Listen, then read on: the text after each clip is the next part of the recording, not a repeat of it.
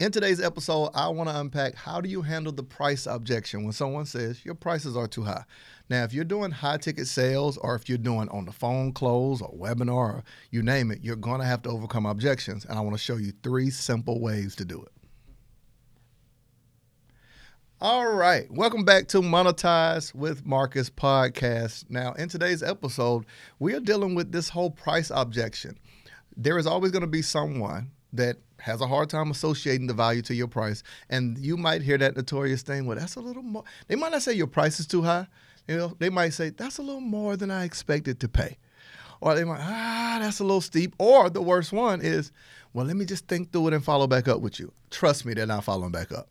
Like, you do not pass go, do not collect. Hey, listen, if you're expecting to pay a bill with the money of the person who said they're going to follow back up, you're going to be late for that bill. Okay? So how do you now take control over it so you're not lingering and wondering and following up and sending emails and text messages and wondering why you're getting that? If you like to make a call, please hang up and try again. If you need help, no. Here is what you do. Here are 3 simple things that I want you to take action on. Now, I'm talking specifically if you're on whether it's an enrollment call for a program, whether it's a sales call for a high-ticket program, whether it's a proposal call where you're proposing, let's say, a contract or for them to work with you and gathering details of specifically what you offer. Because even if you're in fitness, if you are an event planner, if you're in fitness, you're going to ask them what's their goal, what's their fitness goal, how often they want to work out, what are they looking for, and you're now going to propose a quote based on that number. If you're in the event space industry, okay, what day you photographer, videographer, whatever it is, you're trying to figure out what is the client looking for, what do they want. Now, in coaching, it's not the same thing. It's a little different, especially if you're in the space that I'm in, where you are now packaging your intellectual genius, your information that now teaches someone how to do what you do, how to get a result using information you have. It is not so much this idea of just figuring out what they're looking for. It's also seeing if they fit your process. You should not be doing custom coaching. You should have a process that's step 1, step 2, step 3, step 4, step 5 to get them a result. So if that's the case, your job is to frame that process that gets them to that result. So here are some ways to overcome objections. You should be writing this down. Like, what are you doing? Like, you're at your job, you're in your headphones, you're on the treadmill. I'm proud of you for working out, but you're going to want to write this down. All right? You ready? All right, here we go. Here's the first thing you want to do. If someone says, you told them the details of the program. Here's an example, all right? I'm going to be the caller and you. So the caller says, so can you just tell me how much it costs? Here you go. Well, I mean, it'll only be $3,000. Oh, that's a little higher than I expected to spend. Now, here's where you can make or break your sale. You're going to probably say, well, yeah, I can understand that. Don't do that. Don't do that. Don't agree. Because you wouldn't have priced it at $3,000 if you thought that it was too high. Right? So instead, here's what you got to do. The number one thing you're going to do is isolate the objection. Isolate the objection. You want to make sure, is it really just money and price, or is it something else? Is it that the person doesn't see the value? Is it that they don't have the resources to make the investment, or they don't see how they can make the money back? You got to figure this out. Is it an informational gap? Like they feel like they need to know a little more or do a little more before they're ready for it. Is it intimidation? Is it limited belief that they just don't believe in themselves? You got to figure that out and isolate it, because this determines whether you convert the sale. So if you know it's $3,000 to get them X result, and that person feels like the program is worth it, but I'm afraid I don't know enough. I'm afraid that it's 5 weeks. It's a group setting. Some people are afraid of showing what they don't know. So they feel like it's not the program. They're just intimidated by the opportunity, or they're impressed by you. Like they actually found you impressive. They learned your information, and they like, let's say with I don't want Marcus to know I don't know how to grow my business or this, and this, right? So you isolate it. Here's how you do it. Let me ask this. I'm going to just throw a name. Let me ask this, Sharon. If price was not an issue, let's say it wasn't about money, if it were free, if we solved the price thing, or let's just say it was $200 or $300, not saying that it is, make sure you word that. Not saying it is. Be honest with me. On a scale of 1 to 10, how certain would you that you'll be ready to move forward if price were not the issue? Now, if she say anything other than yes or I'm a 10, then it's something else. She said, I'm a 3. Okay, what lands you at a 3 if price isn't the issue? What else is it? We've now isolated the money conversation. Well, just right now I got so much going on. So tell me more about that. Well, I got my kids. I got this, and this. I'm also trying to grow my business. I've been struggling with this. I just had to let go of staff.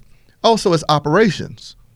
Yeah, it's more so operations, and right now money's tight. Okay, so what do you feel like you need for money to not be tight?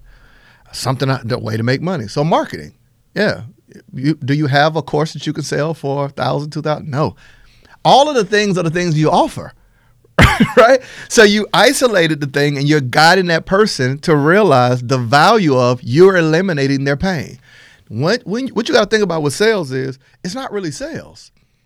Any person that's going to reach out to you already want the thing that they came to you for. They already want it. You didn't create the desire. You're directing it. Marquell Russell taught me that, right? You don't create the desire. You're directing it. So you can't make a person hungry, but you can direct the hunger towards your item you sell in terms of food. Same with coaching, with on down the line. So you isolate it and direct them towards it. Now, if you isolate it and you can't direct them, you got to get out of that scarcity mindset by backing out and not taking a person on you losing money. You're not. It's always more than enough buyers. It's very limited. Like it's always more people willing to buy than people willing to create, right? Building a business, creating a substantial offer is a tough thing and everybody's not willing to do it. So after you isolate, here's the second thing you're going to do. You're going to isolate it, and immediately now, after you isolate the need, you need to now create a clear picture of price-value contrast. Here's what I believe. I think that anytime somebody comes to you, if you sell anything, it should always be 5 times the value to the price. That's just my belief. If the price is $5,000, the value should be 10. If the price is 10, the value should be 20. I think anytime someone comes to you and they had to carry their problem for this long, the first thing in your program, your process, should be to alleviate the pain. So let's just say, here's the example. Now, I want you to always see yourself as a doctor.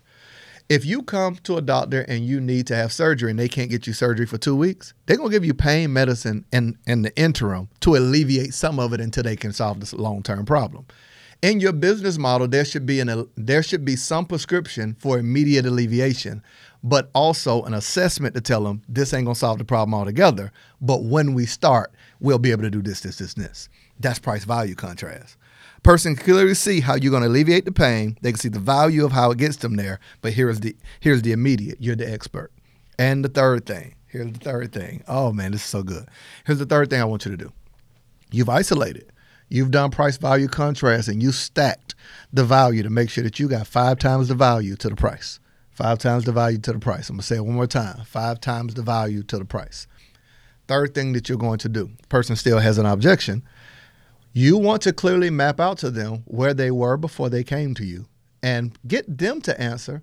Let's just say we don't move forward with this, ma'am, sir. I want to make sure you're not stuck. What are some things you're going to do to get you to blank that you said you wanted? So a person said they want to get to $10,000. They're currently at 2. I get it. I understand that right now, investing $3,000 is not something that you're currently able to do. Don't feel bad about that.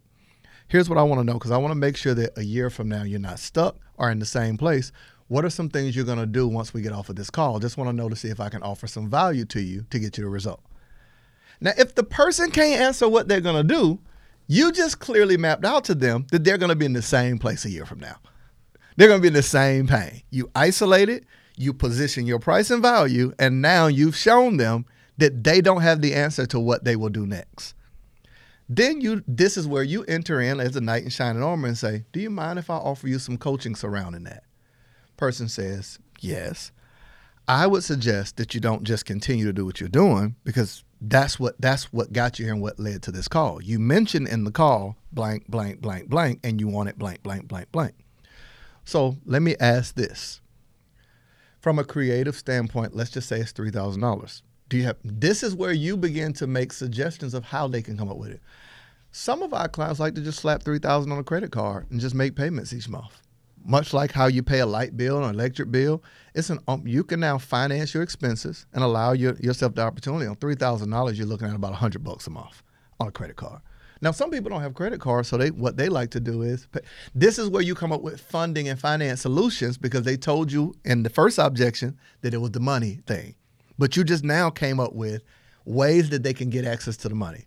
If you've done all of this and they still say no, you keep your solution, let them keep their problem, and pronounce a benediction. May the Lord watch between me and thee while we're absent one from another. I'm sorry, I'm a church guy, right? Because you've done everything that you could to try to help them. And at this point, do you realize what I just gave you was never a sale? It was guiding someone to how they can solve their problem. This has been another episode of Monetize with Marcus podcast. I hope that this helps you in overcoming that price objection and closing more sales in your business, aka monetizing. I'll see you in the next episode.